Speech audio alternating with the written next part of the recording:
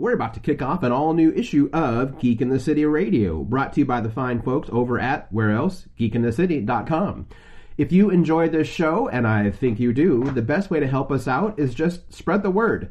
Tell everybody that you enjoy listening to Geek in the City Radio on whatever social media platform you use, as well as giving us a 5-star review on sites like iTunes or Stitcher or Spotify or iHeartRadio.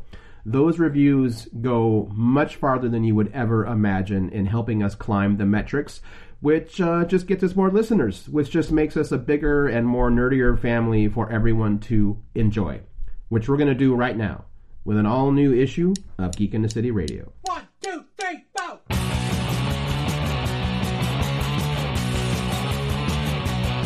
It's been a long, long week. Why don't you spend some time with geeks? So many issues today into which we must delve.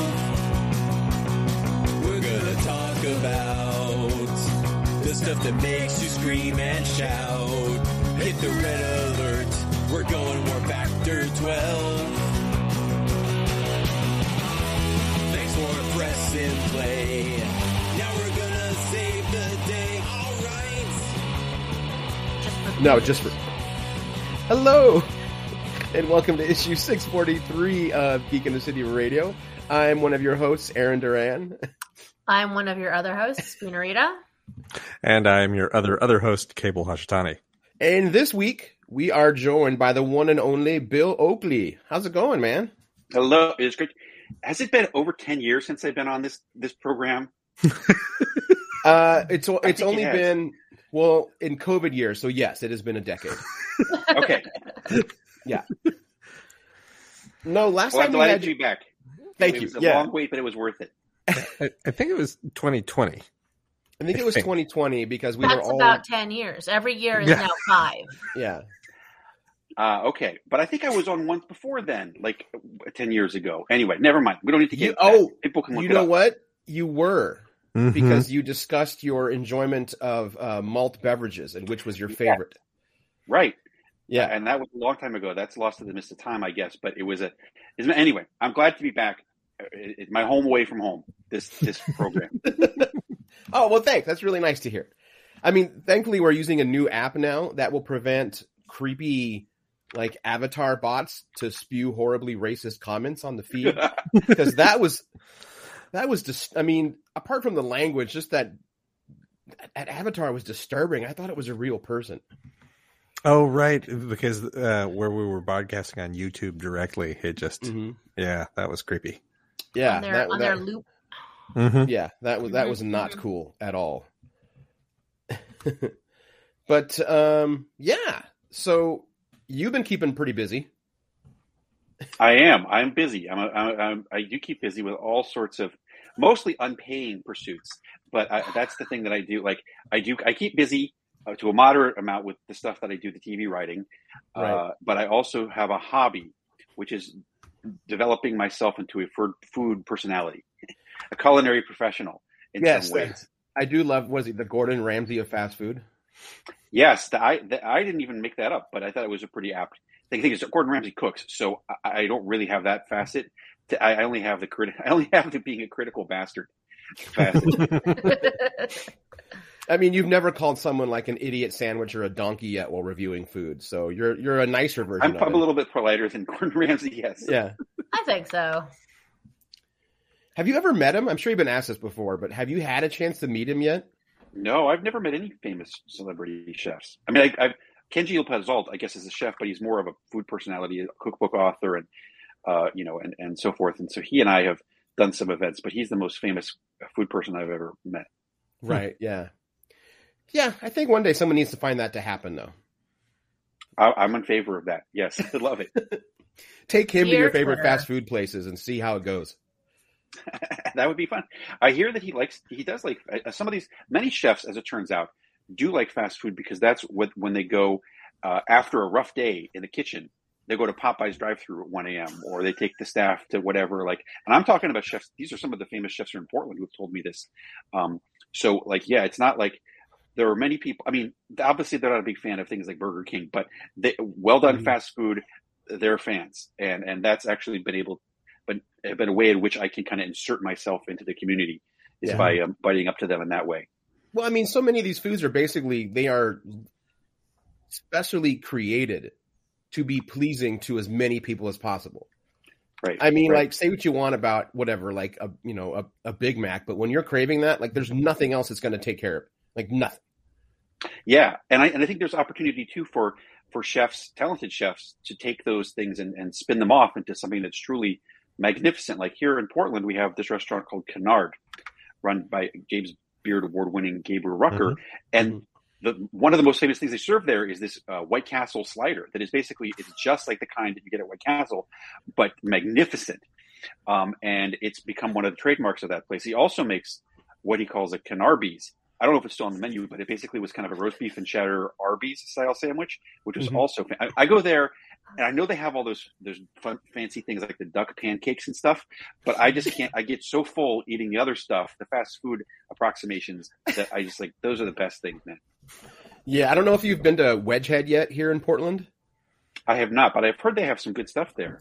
Their burgers are great. Definitely go in and eat. Their burgers do not, well, like Moni, things like that. Their burgers and fries don't travel well. They're meant to be eaten like extremely fresh, but they also clearly miss the double-decker taco from Taco Bell. So they have their own version. And first off, it is massive. You get two, and they're not Taco Bell size. They are, if you were to buy your own tortillas at the store, they're huge and delicious. I got to write this down.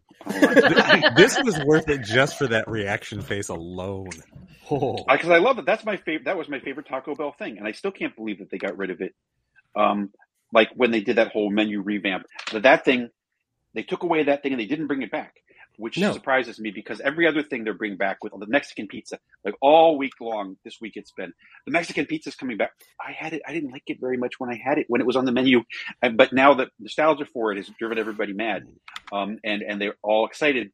So I guess I'm going to go try one when it comes back on May 19th. But in any case, the double-decker taco, now that is worth pining for. Yeah. Well, it was, you're right. It was the greatest thing that Taco Bell had on its menu. I mean, it tasted fantastic, and it was also the only taco they sell that never fell apart on you. So you got a perfect bite every single time. It was far easier to eat that in the car and while driving than almost any other Taco Bell thing, except for some of the burritos. Yeah. That's the Taco Bell thing that is the curse of Taco Bell. Most fast food, many of the fast food items can be eaten in the car while driving. Taco Bell is difficult. Yeah. The Crunchwrap Supreme is pretty good, but once you're at the halfway point, you're at the apex point of that hexagon, that things get a little squidgy right about there. But if you can power through, it starts to narrow down again and you're safe. I see. Yeah. Yeah, that middle part, it begins to come out at the seams in different spots. I have eaten many cheesy Gorditas Crunch in my car. So I'm an expert on that one item. It's awesome. Does your car have the residue to show, or is it still clean? There's probably ancient cheese squiggles in there. I definitely have a little bit lettuce shreds that are at least 9 or 10 years old. Yeah, you Taco Bell in there. You lift a floor mat and you're like, oh, there it is. Yep, and it's 90% Taco Bell. Yeah, any other. And yet your car does not smell like rotten food. Yeah, it's true. I try not to think about that too much. So this is a neat little car hack if you guys ever need it. When I worked at Zipcar and we had a smell that you could not get out of a car with all the sprays, our trick was to always get McDonald's French fries and then leave them in the car for like an hour. So the car would smell like French fries for a while, but no one really complains about that because French fries smell amazing. And it was still able to then somehow overpower and remove any aroma floating around in the car. That's amazing. Yeah. Impressive, but gross. Yeah, it's kind of freaky, but that was we'd have the ozone sprays and everything. And if you still didn't come out, you're like, all right, I got to swing by McDonald's. So it was always good to turn in receipts to your boss because we got paid back for everything we had to do out, for whatever. Sure. It was always good to hand them at the end of the week, a handful of McDonald's receipts that just have medium fry. Because the medium fry is the only size that fits perfectly in the cup holder. This is really well thought out. Yeah, I like it. It's so, like, why do you think fast food gets a really bad rap? I'm just jumping around here, but just to be very clear, it has a huge number of problems. Like Right. fast food, the fast food industry, everybody knows it's nutritionally. Most fast food is nutritionally awful. Okay, that it's bad for you. But I'm not telling people to eat fast food once a week. That's okay. One fast food meal a week is fine. 3 fast food meals a day, that's bad. But so that's one thing. So there's nutrition. Then there's the sustainability issues, the factory farming and all that stuff. That's also bad. And then thirdly, we have the labor situation. Now, the labor situation is still bad in many ways because of the lack of unions, although now we're getting them at some places, including some of the Burgerville locations or Portland. But one of the consequences of the extremely low unemployment that we've had during this pandemic and so forth is that the wages have gone up. That most of these fast food places, at least the ones I see, are offering $14, $15, $15 an hour or more to their workers, which is about double what the workers were getting before the pandemic. So that's a somewhat bright side of that. So fast food, the reputation. Now there's also a whole bunch of cultural issues that are all extremely explosive about fast food as well, that Donald Trump embodies, that you don't even want to get into. But Donald, this is one thing. I don't know if you have a lot of Trump supporters listening tonight. I don't think they're going to want to hear this. No, we've chased them all. Yeah, no. Okay. Yeah. Donald Trump doesn't really like fast food. What he is, he's afraid of being poisoned. And that's one of the reasons it's for decades. This is if you read about Donald Trump, his biographies. It's like, well, I mean, sure, he likes fast food, but he wants food that people don't, he has someone go get the food for him.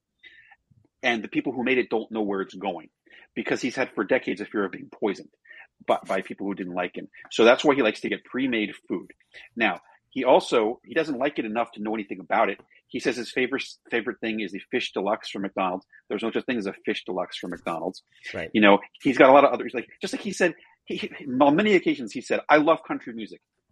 I'd like somebody to ask him, name one country music song of any kind from any decade that you like. That way he wouldn't be able to do it. So fast food is the same thing. He uses it to seem like he's a regular guy when in fact he's probably one of the least regular guys that have ever held office in America. Right.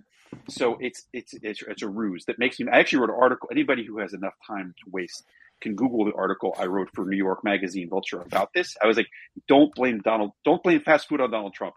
It's like Donald Trump he's not representative of the kind of people who like fast food in general. He's an embarrassment to those of us who like it. Yeah. I had no idea about the poisoning part. I didn't know. Yeah, that's apparently the fact is that's the principal reason. And then he only likes to get that or he dines in his own restaurants, Right. Man. Okay, that adds a lot. That's also this. I was about to make the joke that's very Tsarist Russia of him, because the Tsars, that's why they had so many tasters, because they were also always getting poisoned. So I think it's extremely in keeping with what we know about his personality. Yeah. So let's run over to, so like a week ago, you officially kicked off the Steam Ham Society and Food Discovery Club. Yes. So, well, first of all, I'm going to say this multiple times throughout this broadcast, steamedhamssociety.com, hams plural. Go there if you want to check it out. Now, what this is, it's a club. It's a Patreon. I think it's somewhat different than many Patreons in that it's kind of a club. For food, the headline is it's a club for food enjoyers, food enthusiasts worldwide, people who are interested in stuff. And it's basically the kind of stuff, if you follow me on Instagram or even on Twitter, you know that I'm a food enthusiast, fast food, but also snack food, frozen food, regional stuff, pizzas from all over America, barbecue, all that kind of stuff. I like to talk about it. So this is a club for like-minded people.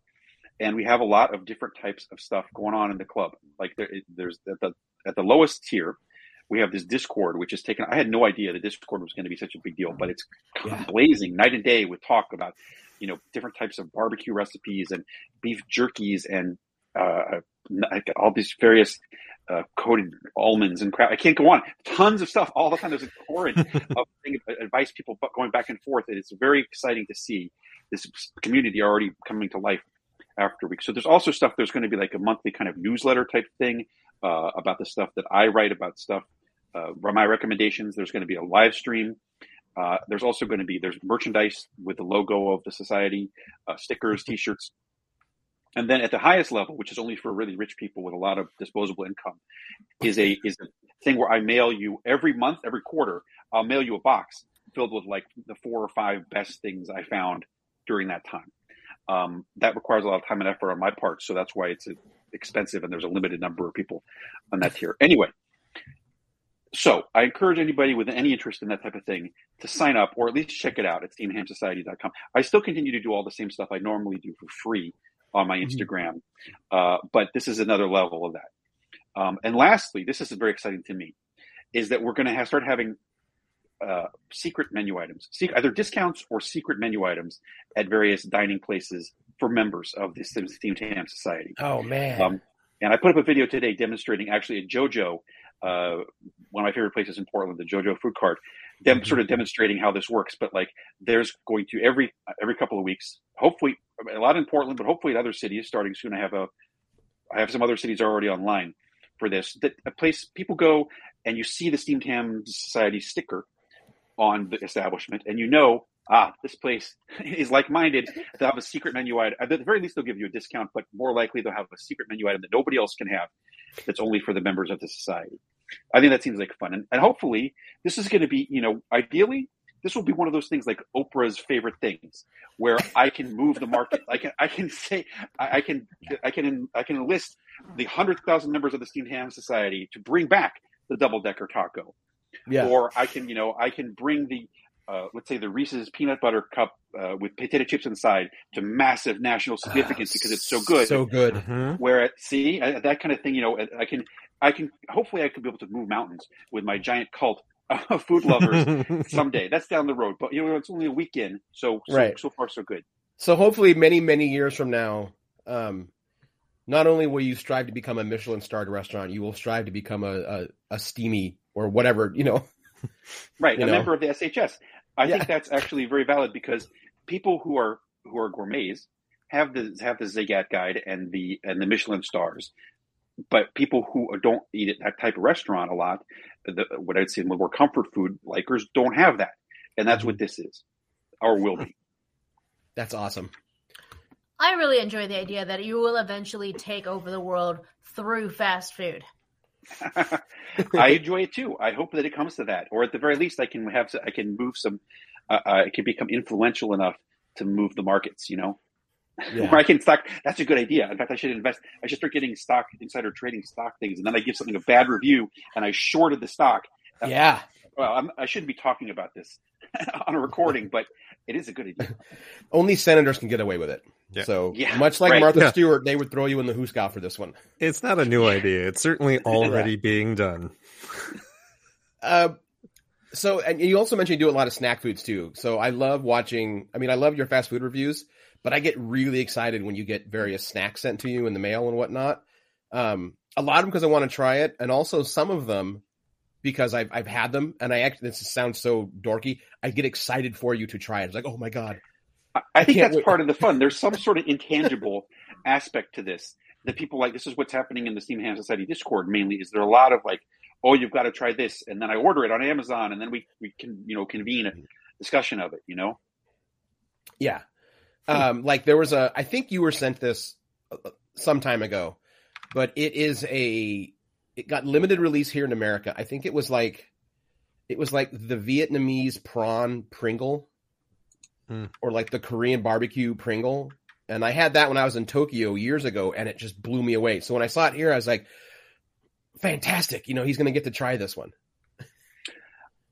I'm sure you're right. The one that I recall most is the Hokkaido scallop Pringles, which I think I actually have one here. I have a couple of these. Maybe that's what I'm thinking of. I'd have to see the art again. That's kind of. I actually have it right here. I have several Japanese Pringles right here. This one is the cream soup one, but I'm pretty sure I have a Hokkaido scallop one here. There's so many Asian potato chips there's so many seafood flavors of them that we don't have any seafood chips here to my knowledge. No. Even like the crab chips that that I love being in Maryland, or that's the Old Bay seasoning, that there's no fish or crab taste in it whatsoever. Yeah, why do you think, and this is a huge generality, but why is American snack food kind of boring?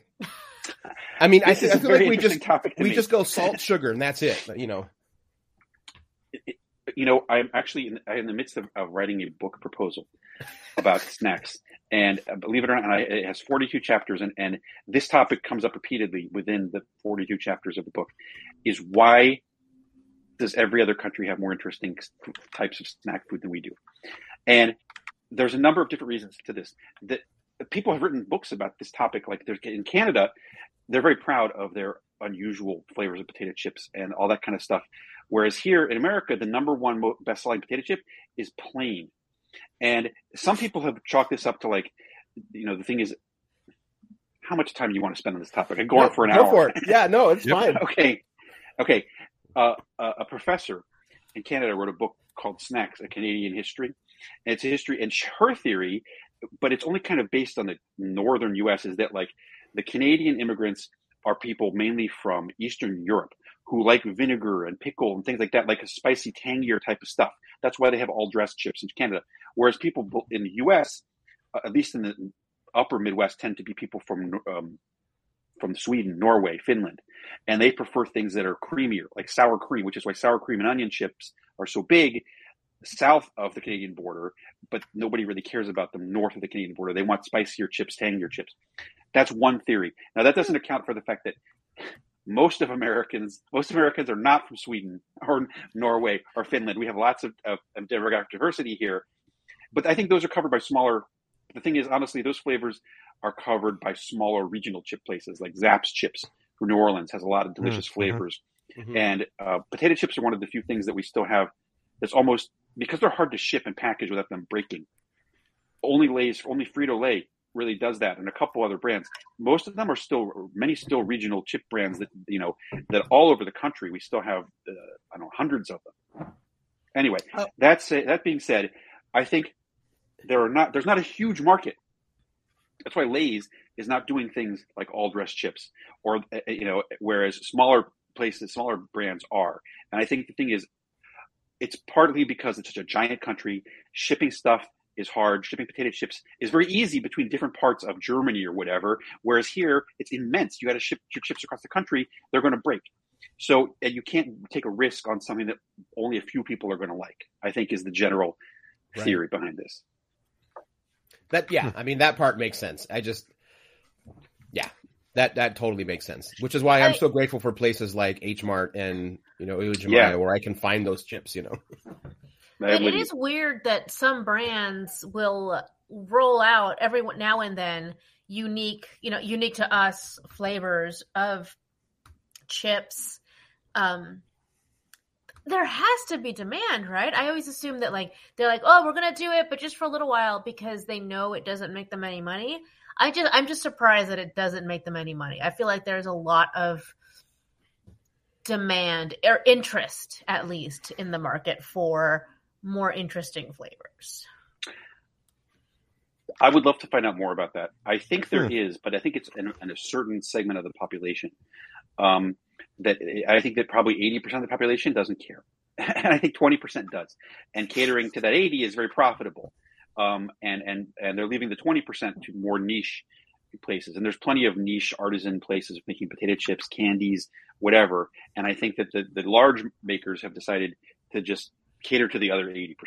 That's my theory. Right. That's a solid theory. That does make a lot of sense. So is there a chip that, like a U.S. domestic chip that like the flavor's been discontinued and you'd like to see it come back? Well, not to harp on this again, but the Canadian all dressed flavor. Okay. For people who don't know what all dressed is, it's a flavor that was invented in Canada in the 60s. And it's a combination of barbecue, salt and vinegar, and ketchup flavor, which ketchup chips are another thing in Canada. Some flavors have sour cream and onion. All dressed basically means with the works, something like that. It basically means everything on it. All dressed is my wife's favorite flavor. So, Yeah. Your wife has good taste. So that's a flavor. That's a huge flavor in Canada. Here in America, we have nothing like it. Ruffles brought out about 4 years ago, all dressed chips. And they had to they have a lot of commercials had a lot of funny Canadian Bob and Doug McKenzie type stuff in it to make people be like, oh, it's Canadian. Canadians love this crazy chip flavor. Those were so good. Those are my favorite American chip of all time. Then they vanished during the pandemic. They were gone for a long time. Then they came back briefly. Now they seem to be gone again. So that's the flavor. If I could pick one flavor of potato chips in America that I love the best, that would be it. All dressed. It's an import, but still, I like that the best. As far as other flavors go, I don't know. I don't really like. I like the Zapp's all Voodoo, which is very much like an all dressed. I don't like the texture of Zapp's though. I prefer a rough. Honestly, in sorting this out, I decided that I like ruffled chips better than any other texture of chips. But a lot of people like kettle chips. They're not going to like my chapter in the book about why kettle chips suck. So that's the whole. Oh, now I have to know. You are right about Ruffles. I think they're a better flavor delivery. The nature of them is more enjoyable on the palate. And even if you have a plain one, those Ruffles are just thick enough to hold up to almost any kind of dip also. Bingo. Well, what's the kettle chip thing? Unless you're saving it for the book. Oh, I just don't like the texture. I don't like the texture of kettle chips. I think they're too hard and I think they're too sharp. And this came up briefly on Twitter about 2 weeks ago, and it's a very polarizing topic. And everybody is like, babies, you're a baby, you have soft mouth, you can't eat hard food, blah, blah, blah. It's like mayonnaise. Mayonnaise is another topic that when it comes up on Twitter, people go nuts because there's a lot of mayonnaise haters out there who really hate mayonnaise. And so it's a very polarizing topic as well. And it's the same with the kettle chips. I personally will not kettle chips brand necessarily. I mean the kettle chips as a style. I think they're too sharp, and I don't enjoy eating them. As opposed to Ruffles, which I like, or Pringles, which are fine, or even regular ones in a pinch. But I don't think the texture. I don't like eating stuff that's like Captain Crunch is another thing where when you eat Captain Crunch, it scrapes up the roof of your mouth. Yeah. And a lot of people find that they enjoy that aspect of it. I do not. I don't seek out things that scrape up the roof of my mouth. I can actually feel the Captain Crunch film on my mouth right now, even though I haven't had a bowl in years. You're like, oh God.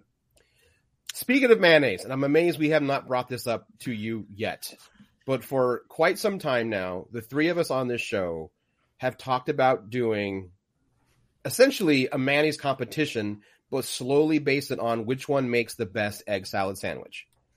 So, that's a good idea. Simple ingredients. We go white bread, hard-boiled eggs, and then the mayonnaise. Like nothing else that can be altered by the flavor. And we set 2 hard-boiled eggs, whatever, a tablespoon and a half of mayo, set standards for it. And then we get all of them. We get Best Foods, we get Duke's, we get QB, some other regional ones, and even then a store generic one or whatever. And then we do the blind taste test about which makes the superior egg salad sandwich. I think that's a great idea because I was part of a taste test panel for mayonnaise for Portland Monthly. You may have seen this online if you read Portland Food News. It was about 4 months ago. There was a Portland Monthly, for some reason, decided to do a ranking of mayonnaises.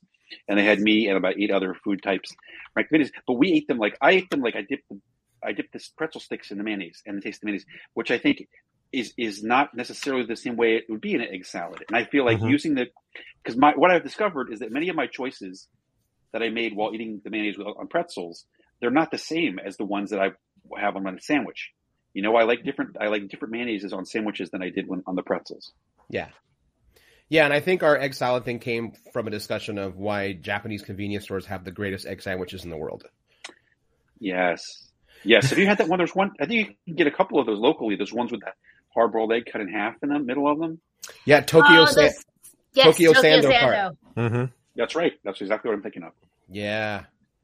Or it's soft boiled, so the yolk is all gooey. Oh yeah. It is soft boiled. That's right. It looks amazing. I haven't been over there yet. That's near PSU, right? I never get up there. I want to say Third. There's the food cart's on Third. It is right across the street from something big. I just never look up there. And I want to say they're talking about moving their location, but they could still be there. Denise and I have been there a few times after our exercise walk. We would then scarf down some of the Tokyo Sandos. Yeah, and I think they only use the milk bread also, which helps a lot. Nice. Yeah. Yep. Yeah. Tokyo Sando is in Southwest. There you go. Southwest 3rd, it says. 2nd is what I'm Second, seeing. Yep. I had it wrong before. 321 Southwest 2nd. There you go. This So yeah, is not brought to you by Tokyo Sando. I mean, it could be if you're out there, Tokyo Sando dude. You could pay us in sandwiches. Mm-hmm. So, have you ever received a snack food that when you saw it, you thought, this is going to be nasty, and you ended up loving it, and then the exact opposite also, something you thought, like, this is going to be my wheelhouse, and it was just didn't do it for you? Absolutely. Let me think. What did I think? I should have a database or something like this. I can't draw it out of my memory banks as quickly as I would like to. I will tell you that, yes, this year there was a category in the Steamies for surprisingly good. One of which was the Chuck E. Cheese frozen pizza, which you would think would be terrible, but was actually a very good kind of extremely regular pizza. I remember your review for that. Yeah. I was shocked that I enjoyed it so much. There must be something in the whatever they make it with. It's better than your average frozen pizza by quite some margin. But don't think it's going to be anything fancy. There are a few other things like that. Oh yeah, I'll tell you what I didn't like: Wendy's bacon hater Pringles. That was people. I was insistent. People were insistent that I was going to love these Wendy's bacon hater Pringles, and they tasted like just pure chemicals. They tasted nothing like bacon, or blech. I didn't like those at all. They were a huge disappointment. Let's see. I've also today, anybody checking out today, my Instagram will see my enormous, I don't know why I did this exhaustive survey of those Kraft macaroni and cheese add-ons, the flavor boosts. Like everybody, I tried all the American ones and all the Canadian ones. And I will say that I was shocked. What I thought I was going to love, to answer your question, I thought I was going to love the poutine flavored macaroni and cheese, but it sucked. So that was a shocking development. What else? Lay's numb and spicy hot pot potato chips from that Asian World Market, Asian Family Market in Beaverton. Those those were some of the best potato chips I ever had. The flavor on them is so intense and it's so unusual. I feel like I don't like it when there's too much of an intense, rich seafood flavor, but this has just the perfect combination of flavors. Nice. Well, the one I would recommend, if you can ever hunt them down, they will randomly appear in my local H Mart. They're Cheetos from Japan, and it's the barbecue chicken Cheeto and the grilled steak Cheeto.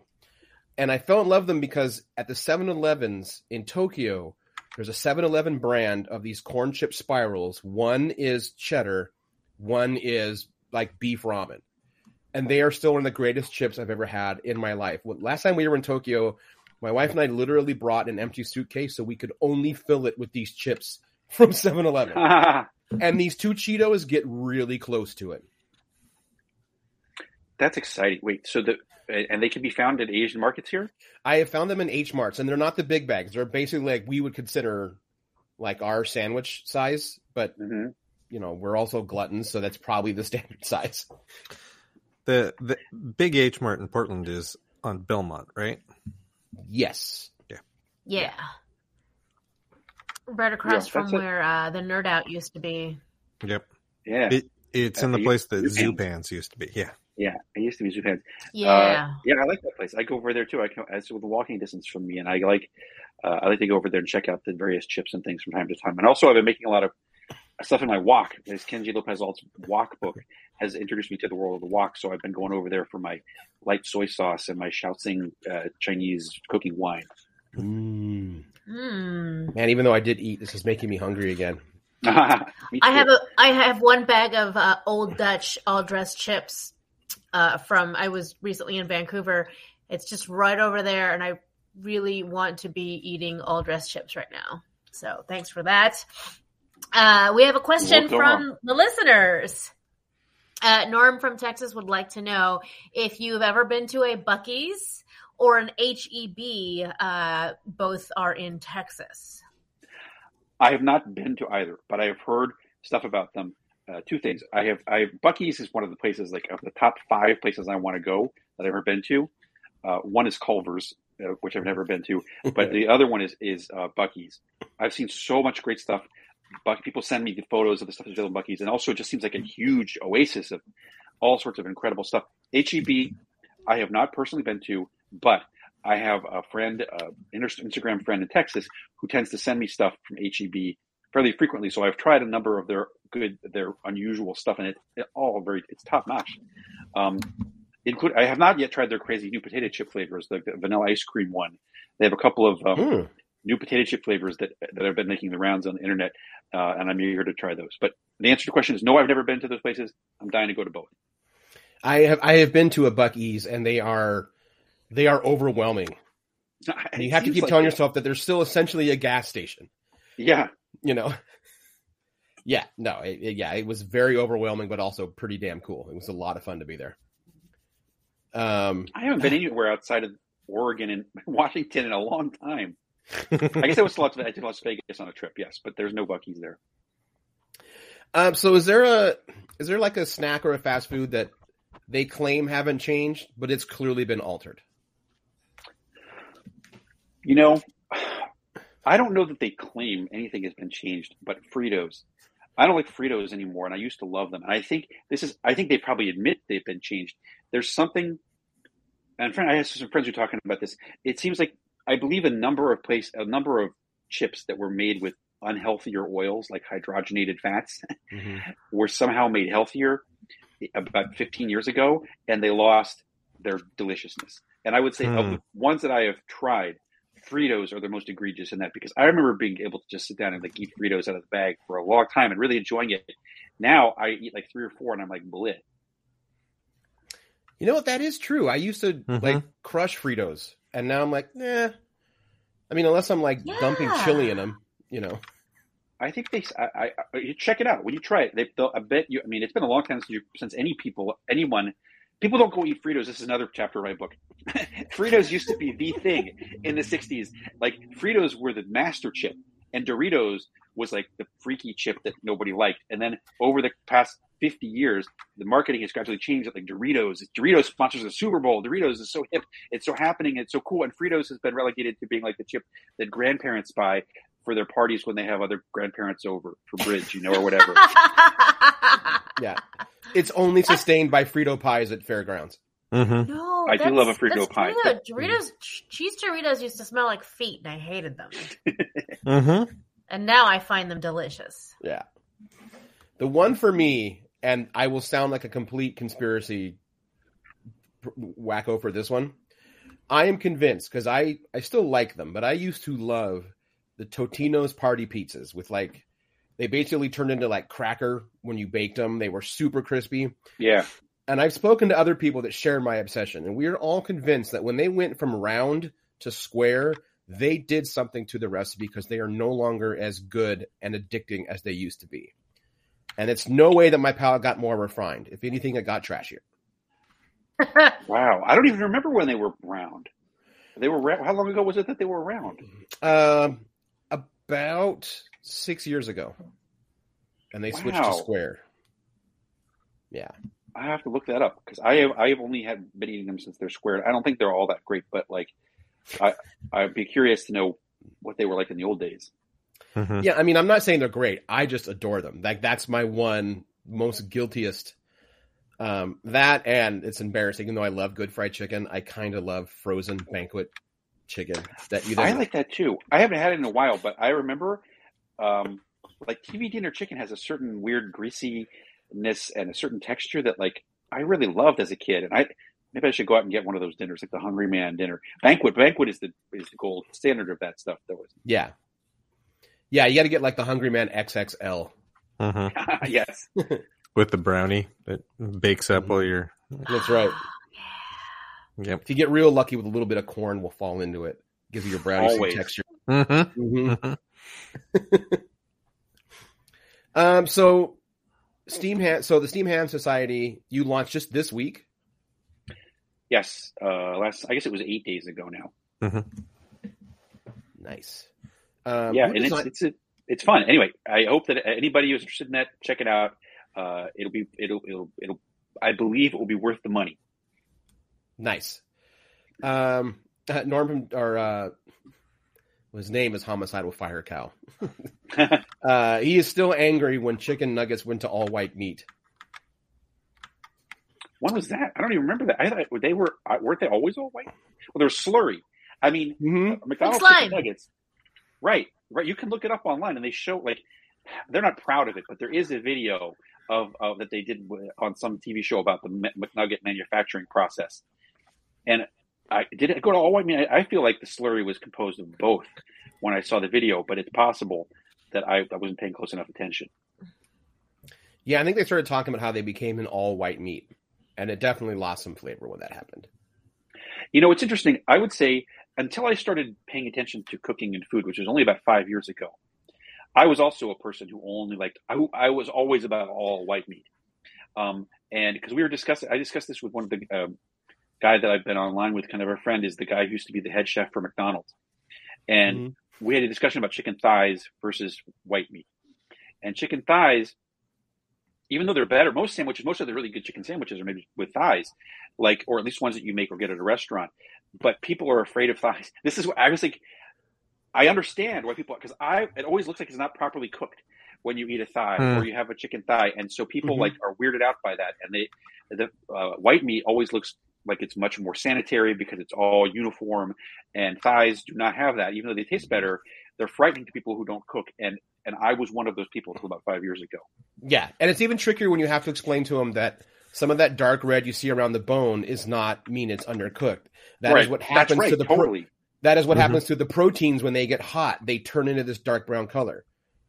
So your thigh is done when it looks that way. Yep. Yeah. But as far as ground up thighs, I mean, I don't know. Like, that seems like it would be good. I don't know why they wouldn't. Maybe it's more expensive. Maybe. I mean, it is technically a smaller part, especially with less than ethical, chicken raising techniques. They're just pumping it full of hormones, so the breasts are massive. Mm-hmm. Yes, that's probably true. Yeah. Yeah, it's a lot less work for more meat to get the breast, meat, to get the white meat off. Yeah.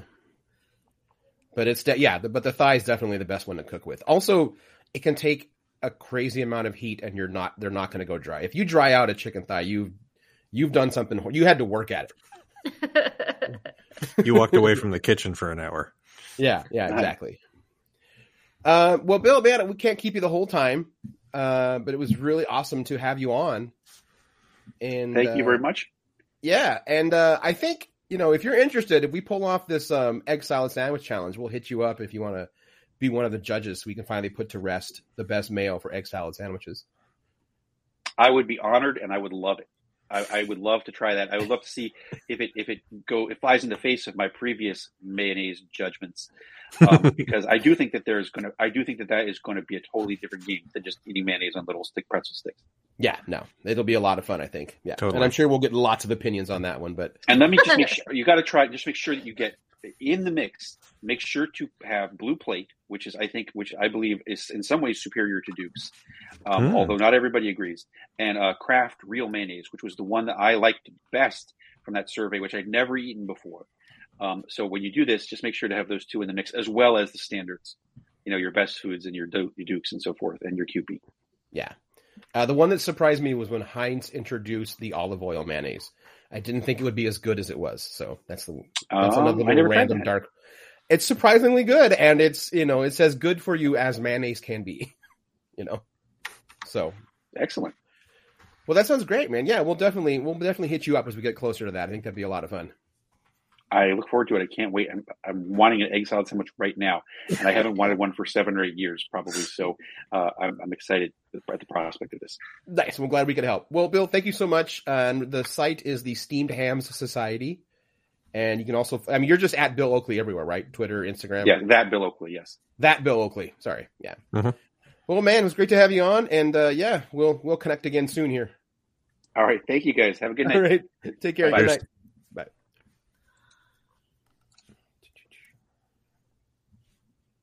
There it goes. Melon does make it trickier to leave. It does. I was like, Bill, you're supposed to go now.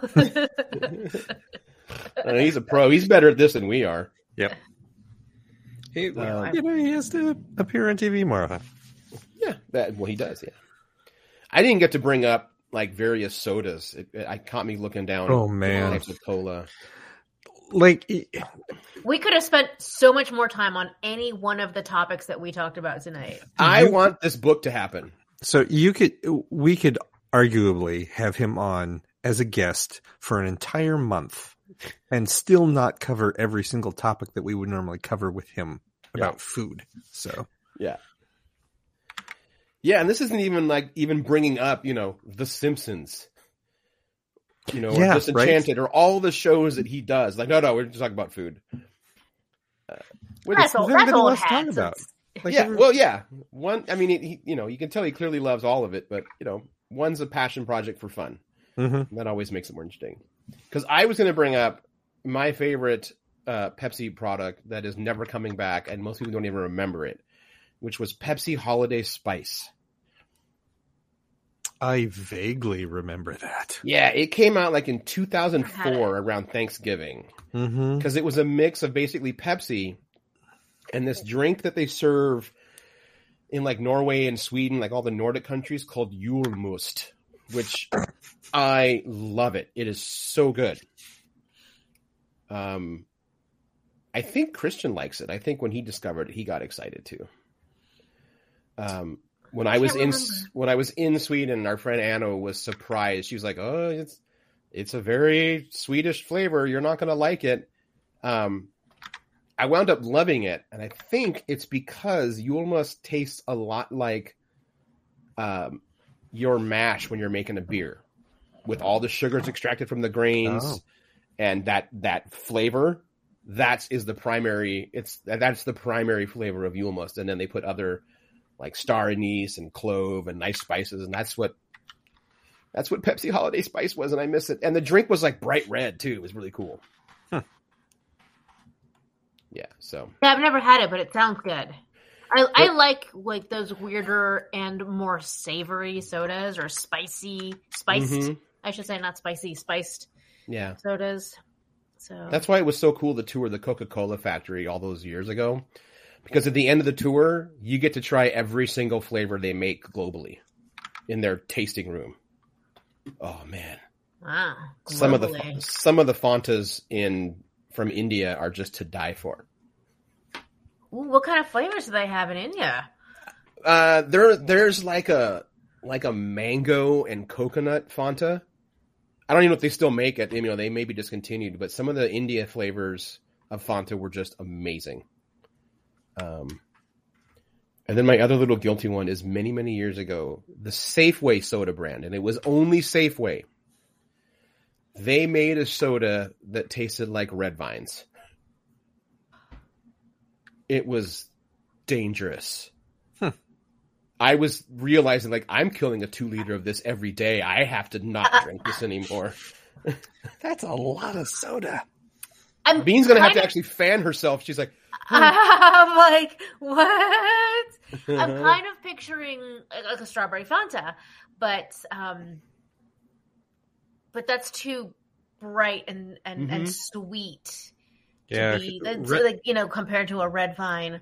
I have to have this. I think they just called it red licorice because Red Vine is. Now I wonder if it still exists somewhere.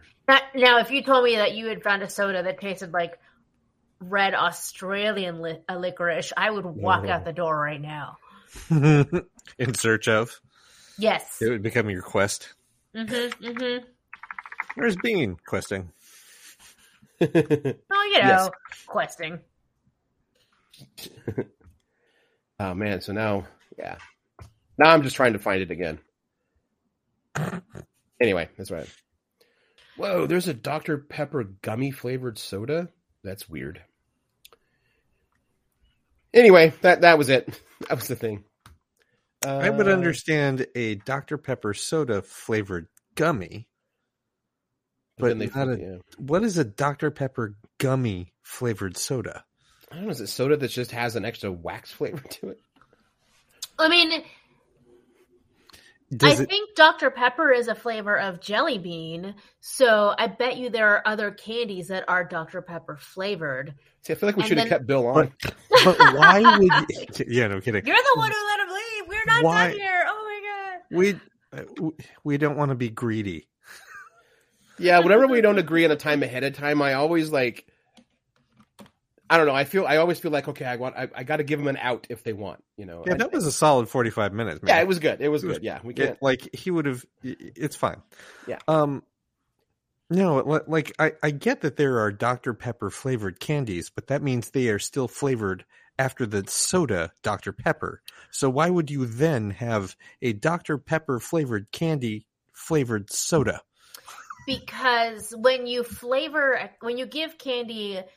When a candy is imitating a flavor of something else, it's not exactly the same. It's candy that is imitating that flavor. And so now the soda is imitating the imitation of the imitation. It's twice removed from the original flavor. Why? Why would you do that?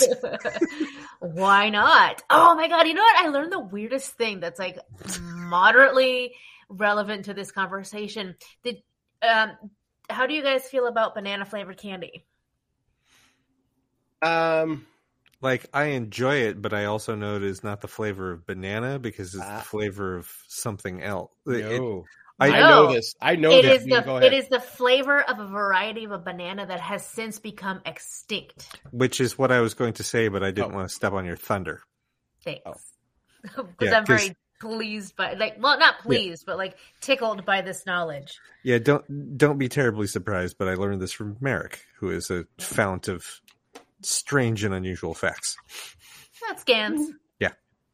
And I just know it because I think I'm a little bit like Merrick, where I'm like, I wonder why. And then I was like, well, 3 hours later, you know. Do you know Vin Diesel had a twin? Has a twin? But yes, it's like how Twinkies used to be banana cream flavored.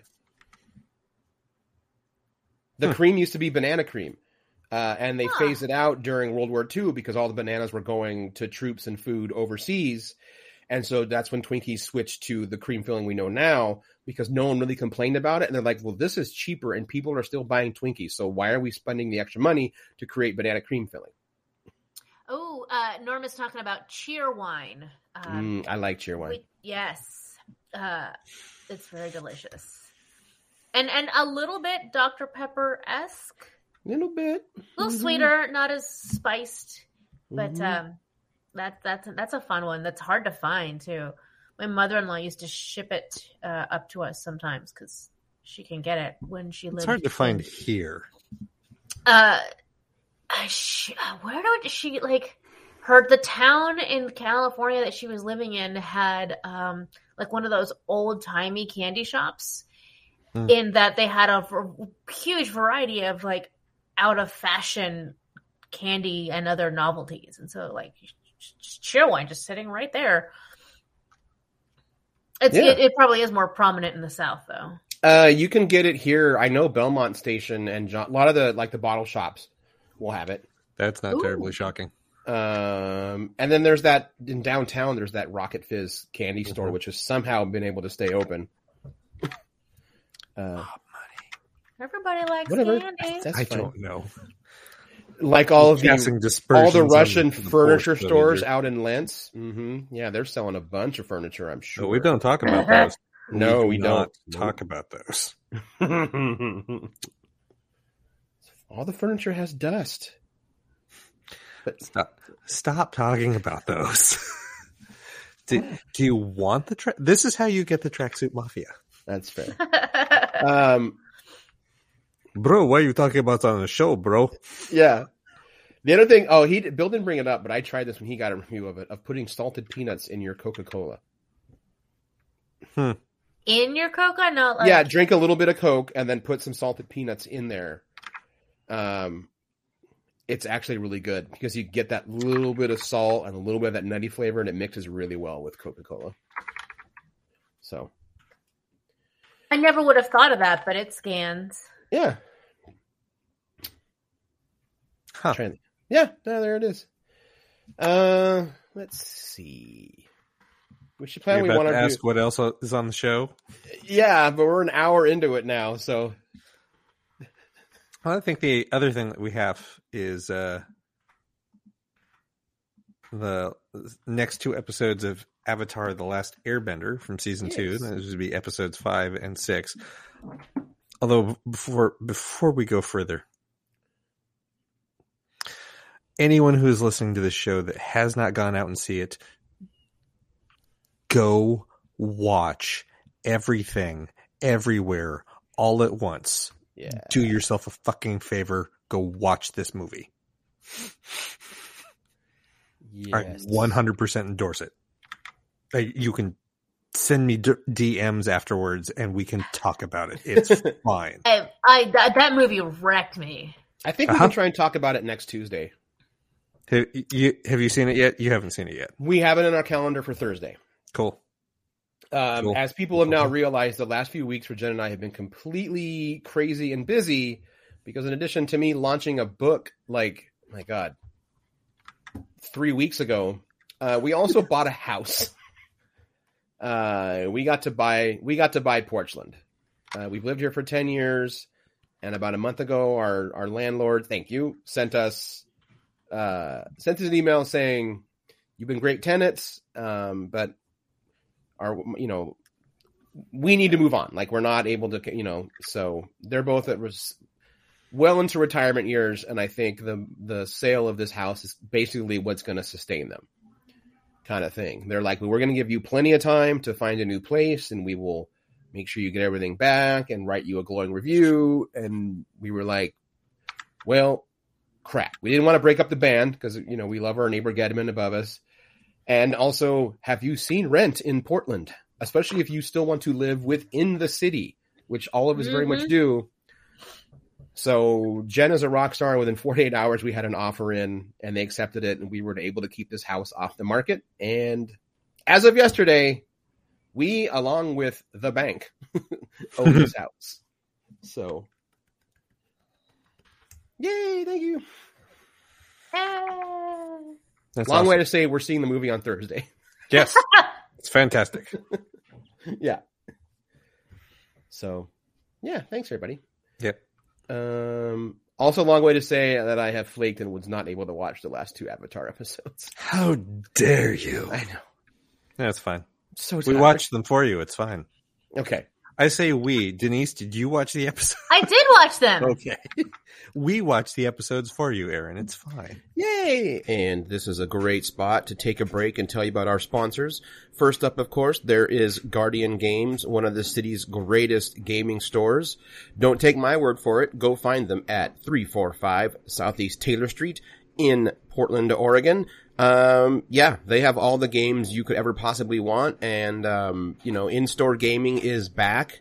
As always, there's like theme nights or just open gaming, but, Saturdays is, Mini Madness. It's open play for any kind of miniature based game. So like, Star Trek Attack Wing or Star Wars Legion.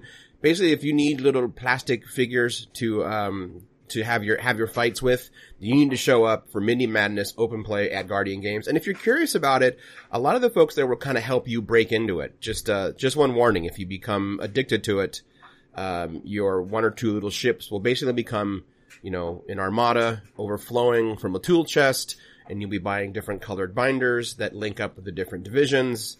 Don't ask me how I know these things. Just trust me in that I know these things. So check them out. Guardian Games, 345 Southeast Taylor Street in Portland, Oregon. And when you're there, of course, thank them for being a sponsor of Geek in the City Radio. Just like Bridge City Comics. 3725 North Mississippi Avenue in Portland, Oregon. They have all of your comic book needs.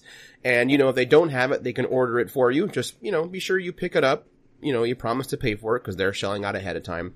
And in fact, a great way to never miss an issue is just set up a subscription or pull box at Bridge City Comics. Tell them what you want to read, and every month when that title comes out, or, whenever that title comes out, they will place it in your subscriber box. Like a great example of that would be a little comic called Season of the Bruja. If you jumped in on issue 1. Thanks a lot. That's amazing. But now you want to know where it's going. And, sometimes you lose track of dates when stuff's coming out. Issue 2 comes out April 27th. But, you forget. You get busy. If you put Season of the Bruja on your pull box, you're never going to miss an issue. So there you go. Look at that. I'm like Ryan Reynolds whenever it comes to New Deal gin. Or no, aviation. That's what I meant. Never a plug within a plug within a plug. Just do it. You can get all that at Bridge City Comics, 3725 North Mississippi Avenue in Portland, Oregon. And when you're there, thank them for being a sponsor of Geek in the City Radio, which we're going to get back to right now. Well, I'm going to run upstairs and get water really quick, and you guys can take it away. All right. Yeah. Let me pull up my notes here. I'm currently in the midst of, movie commentary notes. So let me change it up here. Good for you. I'll go ahead and read the IMDb description of the episode, as I want to do. Mm-hmm. Episode 5 in season 2 is called Avatar Day. Sokka and Katara have to solve a centuries-old crime when Aang is imprisoned for murder allegedly committed by one of his past incarnations. This was a dopey episode. A little bit of a filler episode. Yeah.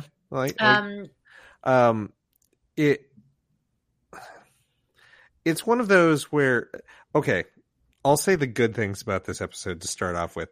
One, it stars, speaking of Everything Everywhere All at Once, it's the guest star of the episode was the venerable James Hong.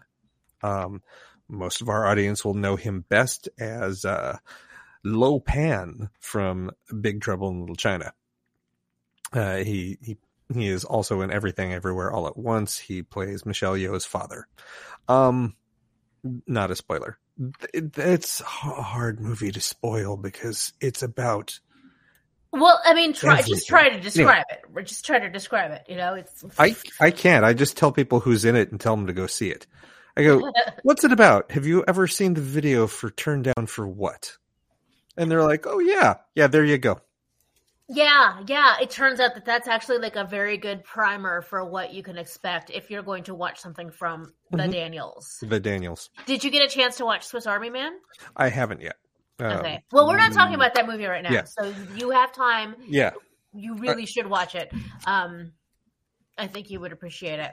I will, and then we'll figure out how to, get the Daniels on, and it's fine. No big deal.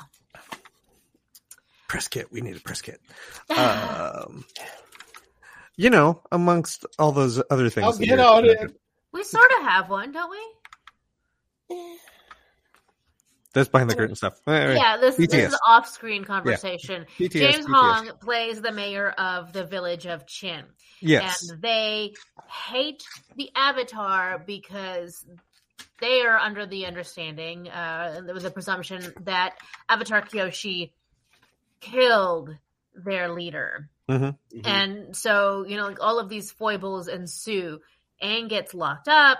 Sokka is having a little bit of an existential crisis because he lost his boomerang and now wants to find himself again under the identity of being a detective.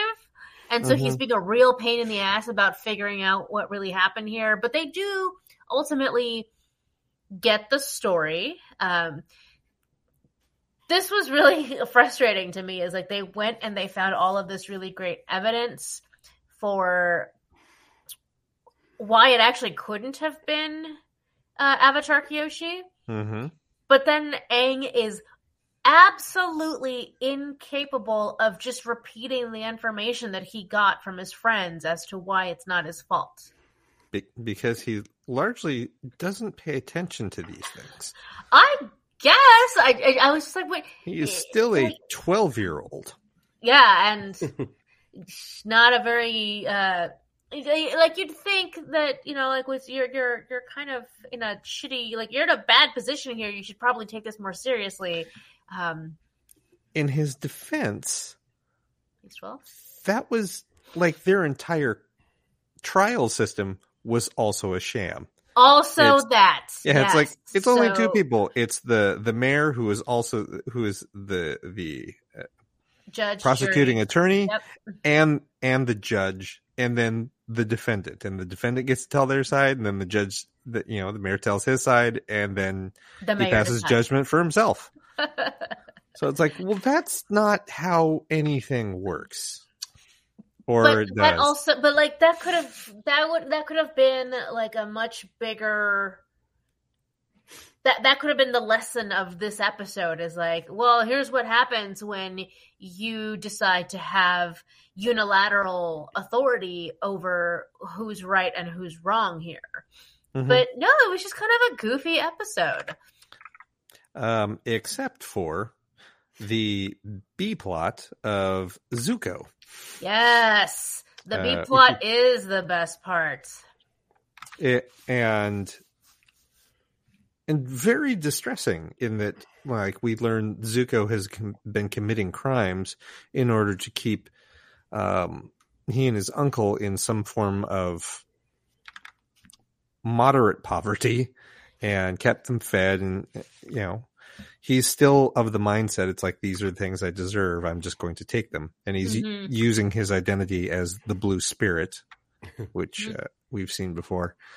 And Iroh tries to talk to him about it, and he appears to listen, and he appears to take Iroh's words to heart, but his resolution from that is like, oh, you're right, you're 100% right. I understand about what you're talking about. That means I'm going to go on my own. We don't need to be together anymore. Bye. I actually wrote down what Iroh said because it's actually probably like the biggest speech he's made to date, in regards to like right versus wrong, and like in his efforts to mentor and like the stewardship of his nephew, to go into a certain direction. This is like the most overtly he's ever really tried to steer that ship. And he says, like, in the darkest times, hope is something that you give yourself. That is the meaning of inner strength. He tells him not to give in to despair because there's a slippery slope there that, is gonna send him down the wrong path. And you're right. In the moment, Zuko really does seem to like absorb what Iroh is saying, and it seems like he's gonna stop mugging strangers for cash or nice belongings. But the next time we get back to those two characters, Zuko's like, we clearly see the world in different ways, so I need to just go off on my own now. And that is very much in line with Zuko still thinks he's a piece of shit.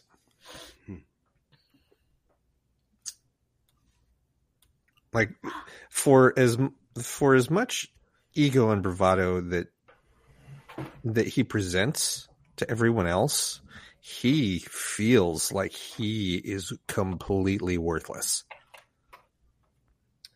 I didn't really read into it that way, but I think you're right. Yeah, yeah, that's how I read it. I read it as you have taken to robbing, like, you took your steed from someone who showed you kindness. It's like you have zero self-respect at present.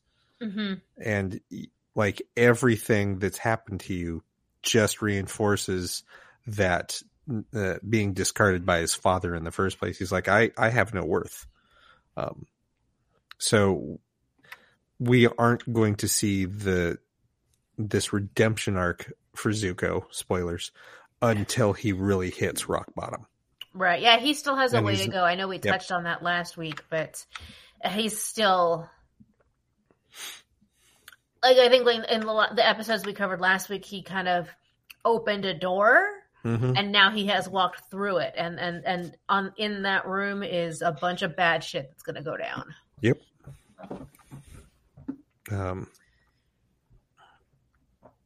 So yeah, I that was the more compelling story in this entire episode. Yes, unsurprisingly, the Avatar was not guilty of what the city claimed, because apparently this noble Qin person who had founded the village of Qin was actually a warlord that was trying to take over everything, much like the current Fire Lord Ozai. Mm-hmm. And Kyoshi split land in two to separate people from him. Mm-hmm. And he got pissed about it and killed himself by falling off a cliff. Also, Avatar Kyoshi was fucking huge. Yeah. Like, that woman was 8.5 feet tall. With size 17 feet. I don't think I ever realized that before. Like, Aang is so tiny. It didn't really come up.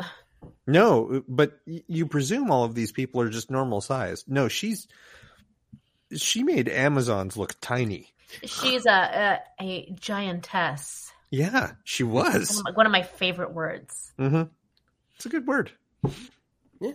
So I found that interesting. Like, I think she's even bigger than what was the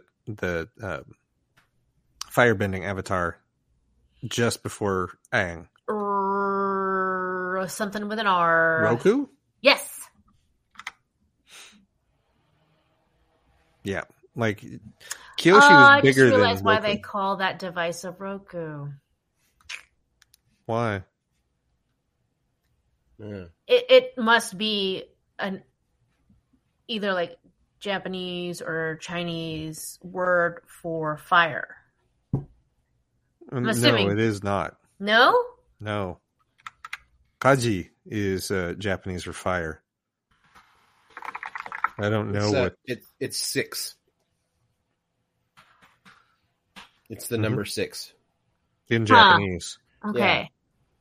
Yeah. And it's called Roku because apparently Wood is the owner, and it's the 6th company he created. Oh, it says it right there. 6th company that Wood created. Okay. Who's Wood?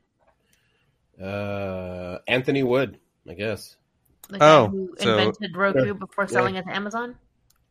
So some other white dude using a Japanese word for something that he made. Sorry, never. I was conflating the Roku device with the Amazon Fire Stick. Yep. No, I've followed your logic. I knew where you were going with that. Why are you letting me walk down all these like dumbass paths if you know what I'm doing wrong in the first place? You're not doing anything wrong. No. Like, I followed your logic of why you were conflating those two items.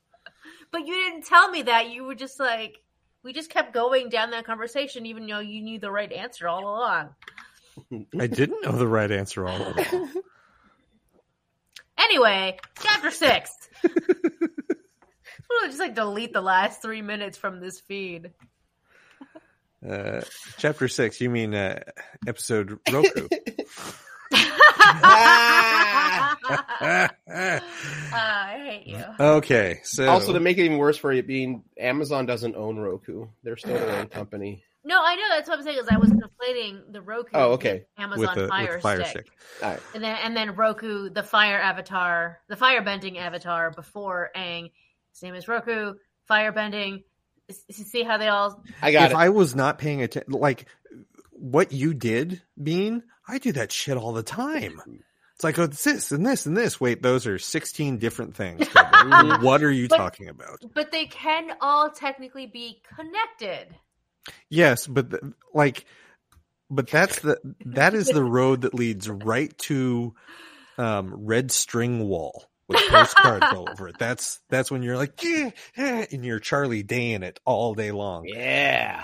Well, now we know which direction I'm headed in. Aren't we all? Yeah, and I'll be there with you, or you'll come find me. Some of us just already live there. Mm-hmm. I get the impression that my doctor wants me to go on Adderall, but I can't. You can't? Yeah. You can't take those types of stimulants if you are or are trying to become pregnant. So I just get to have bad brain. Or change my life plans in order to, get the right kind of medicine to fix my brain. You can still join me. I go through these really fast. Look at all these posts. And they're the big ones, too. Episode 6, The Blind Bandit. This is actually one that I've been looking forward to. While looking for an earthbending teacher, Aang and his friends discover a young blind girl with secrets of her own. This is one of those characters that I knew was coming, and have been looking forward to her inclusion. This is Toph. Yeah. So I didn't love this episode either, but it's obviously an important piece of the puzzle. You know, they're building a brick wall, and Toph is one of those linchpin type pieces. Like, she's going to be important. I can tell. She's a brick in that wall. Yeah. To use your own metaphor. I guess so. We're just going with that now. Sad trombone intensifies. Thanks, Norm.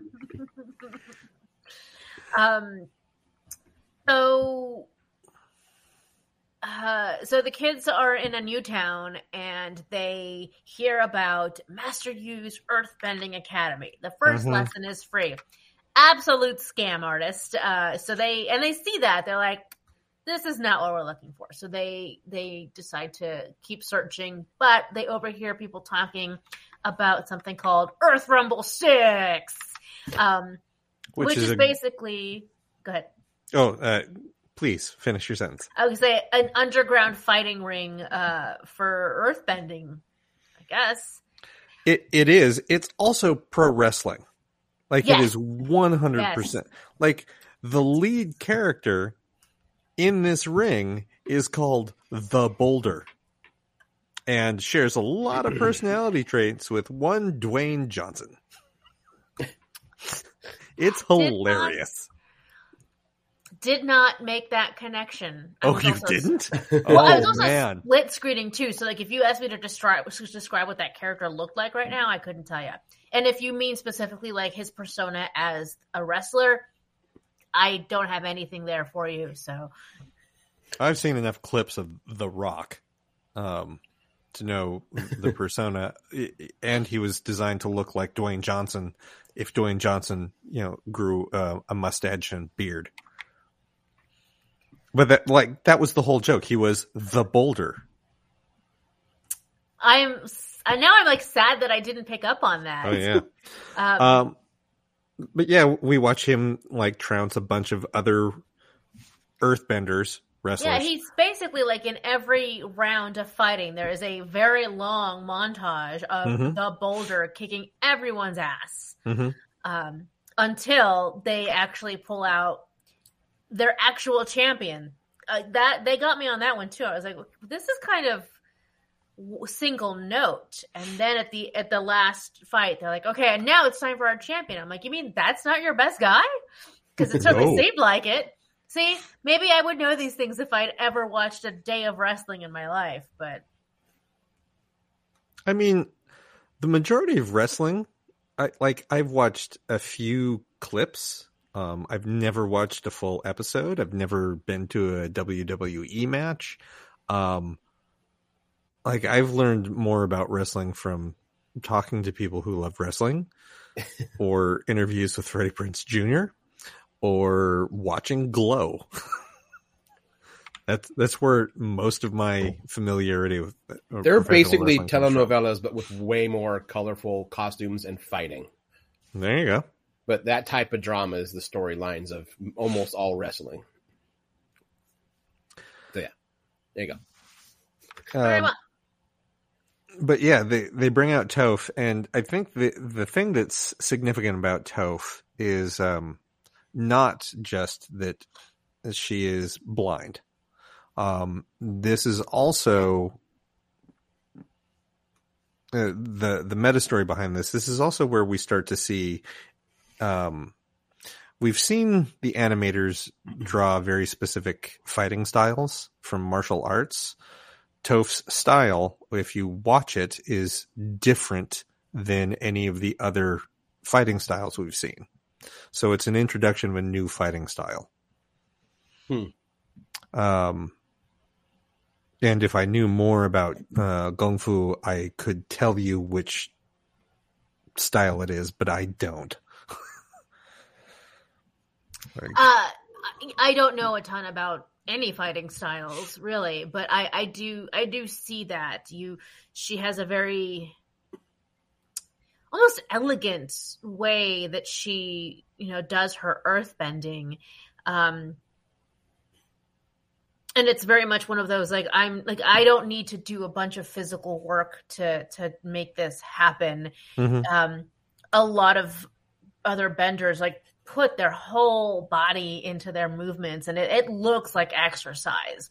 But her movements are not only a lot more fluid and graceful, but also much more minimalist by comparison to what we've seen so far. Right. It's the difference between Wushu and Shaolin type of thing. I think that the very grandiose movements that we've seen, like the Fire Lords do, is very Wushu, I guess. It is definitely a very showier one. The waterbenders are very controlled. If we just go by Aang for airbenders, who the fuck knows? I think it's supposed to be more Tai Chi than anything else, but he rides around on a ball of compressed air. He's like, wee! But yeah, he also does not have a lot of training. No. Right. He does an airbending. Everything that he does, that's why he is very masterful if he's just using his airbending, because that's where all of his training is. Mm-hmm. And he's very good at that. He's incredibly good. That's why he can stand on his own against masters that are 2 to 3 times his age that have more experience. It's just all the other ones he's not a master of. This conversation actually reminds me of a book series where there are much older, experienced, trained sorcerers, and then there's this young boy who only is just now learning that he has magic capabilities, and so they're trying to teach him how to use his magic, and they're you just have to think about it. It's a matter of will and and then the power, and then the thing that you want to happen happens. But he continues to have this instinct of doing a lot of physical motions to try to make things happen. They're you don't really have to do that. Mm-hmm. I mean, I might do a little this or whatever, but that's just to put a little stank on it. Really, the magic happens without the motion. So you're focusing on the wrong part of the activity in order to make your will do the thing. The emphasis on the wrong syllable. Yes, precisely. Mm-hmm. So anyway, Toph. We get more of her backstory of being the protected rich girl. Mm-hmm. She's from a wealthy family that they just focus on the fact that she's blind and therefore she must be helpless. Mm-hmm. And, classic. Yep. Which this is again why the character is loud. It's impediments like this do not equate to helplessness. And that is an ableist philosophy, and it takes discussion and it takes putting things like this into popular culture and media for other people, able-bodied people, to have those discussions and go, oh, maybe this is because someone is this, I should stop thinking this about them. Mm-hmm. So, which is Toph's entire storyline. I'm assuming that we're going to get a lot of that moving forward. Every time they encounter new people, someone's going to give her shit about it. As it is, events happen, and we end up in a place where Toph now has to use her power. She goes up against 7 grown-ass men, and her parents see the whole thing happen. Mm-hmm. And rather than recognizing, holy shit, you're fucking powerful as hell, and clearly you can take care of yourself, they double down, which really makes no sense unless you're a parent, I guess. I don't know, but this means we have to have you like watched 24/7 because this is dangerous. I don't think that's typical of parenting. I think it is typical of controlling parents. Like, that's bad parenting. That's not. I don't think that's the reaction of every parent. I only know that one kind of parent. So. Oh, I see. Well, no, that's not. That is not. That's not great parenting. It's not. That is. And it doesn't make a lot of sense. It makes sense from the standpoint of they are used to exercising massive amounts of control, which is also part of they're rich. So they want to be in control of things. They cannot control her. And that was exactly what the father saw while watching her fight. It's like, I have never had control of this kid ever. So at it's no panic. point. It's Yep. it's a panic reaction. That makes a lot of sense for sure. Yeah. It's still the wrong call. It is an awful thing to do. And there are far too many awful adults in this show. But again, it's a show for kids. So, of course, that's going to be a lot of the messaging is like, sometimes your parents are wrong. Because sometimes your parents are wrong. And where was this show 30 years ago for me? Do not get me started. We know that we had Johnny Quest, dude. I didn't have cable, so I didn't have that either. You have cable now. I had to think for a minute, like, no, we don't. We use streaming, and then So I was tired. I was having a discussion with a coworker this week where I made a cable joke, and she just looked at me for the longest time and went, "I just got it. It's because I see those as two different words in my head because I actually know how your name is spelled." So I was like, didn't even click. It took me too long. Like a barrier between the two words mentally. It's like that's kind of what my brain did. And also my brain remembered that the last time you were compared to the spelling of cable, it was by Rob Liefeld, and you were struggling to not punch him for doing that. I was never going to punch him. The plan was always kick him in the shins. Oh.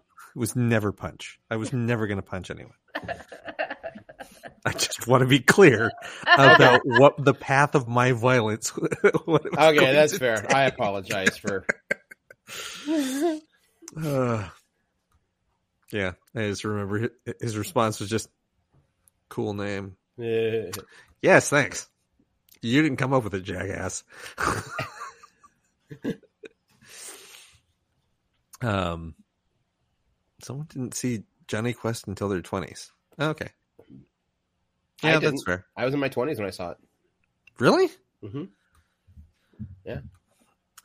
I am older, so I guess that's it. Yeah, I know it was network when it was live, but I didn't see it live. And then I literally never had cable, and by the time I moved out of town is right when my mom had gotten a satellite, had a direct dish. So I grew up with 4 networks, counting public broadcasting, and then Fox towards the tail end. Yeah, I had CBS, ABC, NBC. Yep. And public broadcasting. Yep. I feel like one of those had played Johnny Quest and all the other Hanna-Barbera stuff in syndication because it wasn't on Saturday mornings with the rest of the cartoons. It was on Sundays for it must have been a local network then. Yeah, it was that Johnny Quest, Space Ghost, Herculoids. I think Samson and Goliath. That was weirdo fucking lineup from Hanna-Barbera. I only understood half of that. Yeah, see? Well, I mean, again, I'm old. Yeah. Well, this happens more and more these days. I'm like, when this happened, it's like, dude, I was 2. Like, fuck off. Okay.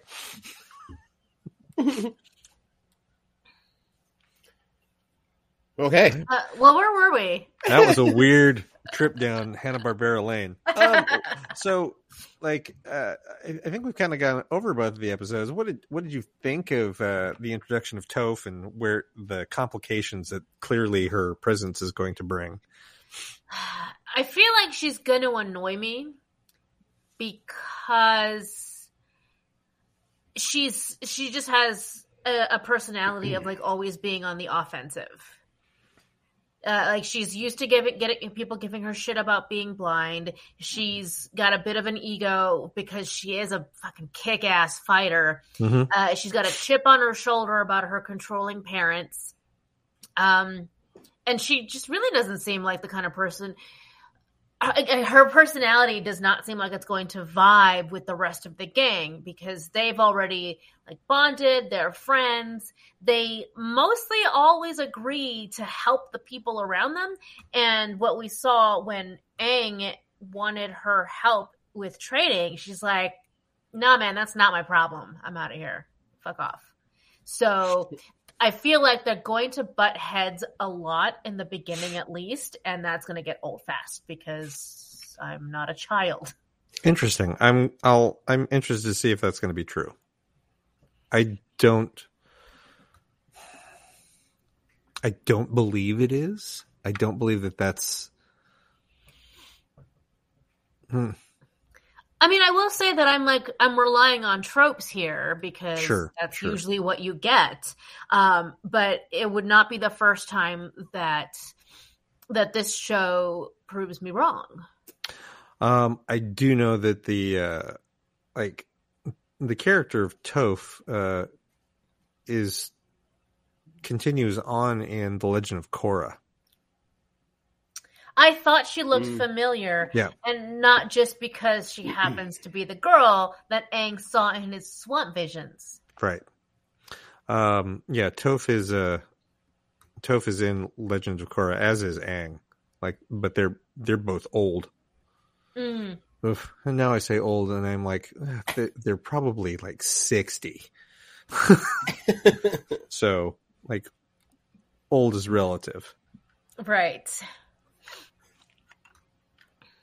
Hang on. Now I'm a bit confused.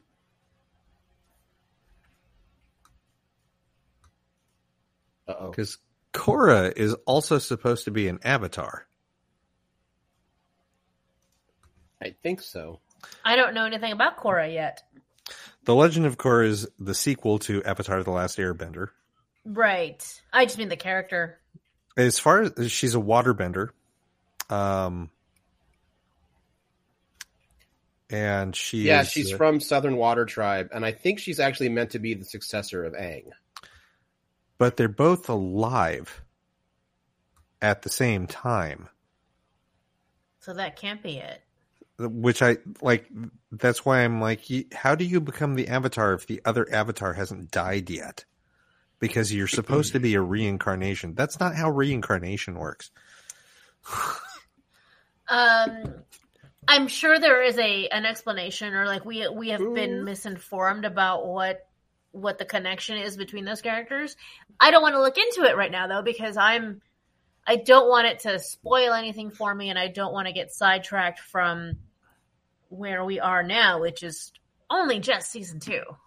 Yeah, we've just had the chat confirm it's 70 years after this, so that would make Aang 82, right? 82, 84. And that, yes, Korra is supposed to be the next Avatar. Yeah. So, interesting enough, I have watched all of The Legend of Korra.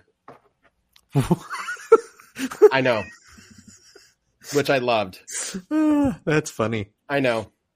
Hey, it's just like how I watched all the Evil Dead movies originally in reverse. I watched Army of Darkness, Evil Dead 2, and then Evil Dead, which is a really weird way to experience those movies. Mm-hmm. That's track. Maybe it's like that with the Pope who retired. That's not how any of that works. Okay. So anyway, yeah, Toph. There's still I'm still really looking forward to. There's an episode in season 3 towards the end that is a huge comedic break right before everything goes to shit. That I've seen it play out before. Like we've had it on at the store, and I've just looked up and gone, "Is what's happening on screen what I think it is?" And people who've seen the show are like, "Oh yeah, it's totally that." I'm like, that is the most ridiculous thing that this show could do. I can't wait to get to that episode. It's hilarious. Interesting. Yep. I think I mentioned that during season 1, but yeah, it's going to be funny. I do want to say, because I don't think that we've really outlined this yet, is that this show does, officially have my attention and appreciation now. It was hard to get into at first, but yeah, I agree. I'm invested in it now, but I definitely nothing has been done to address any of the problems that I've had of it. Right. It's especially that episode with it's like the village of Qin, and it's like, oh yeah, Lord Qin did this, and Lord Qin was actually an evil warlord that tried to take over all of the land. I'm like,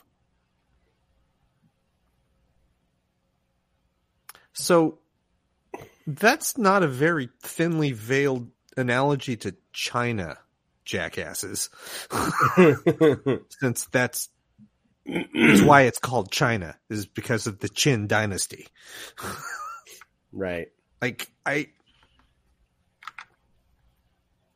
Wait a minute.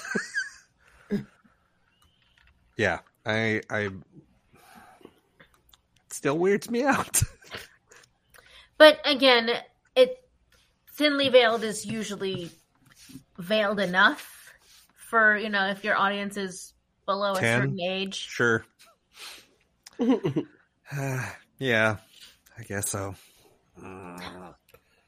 Yeah, you gotta give them something. They gave him 3 seasons. No, Sorry. Damn it. Oof.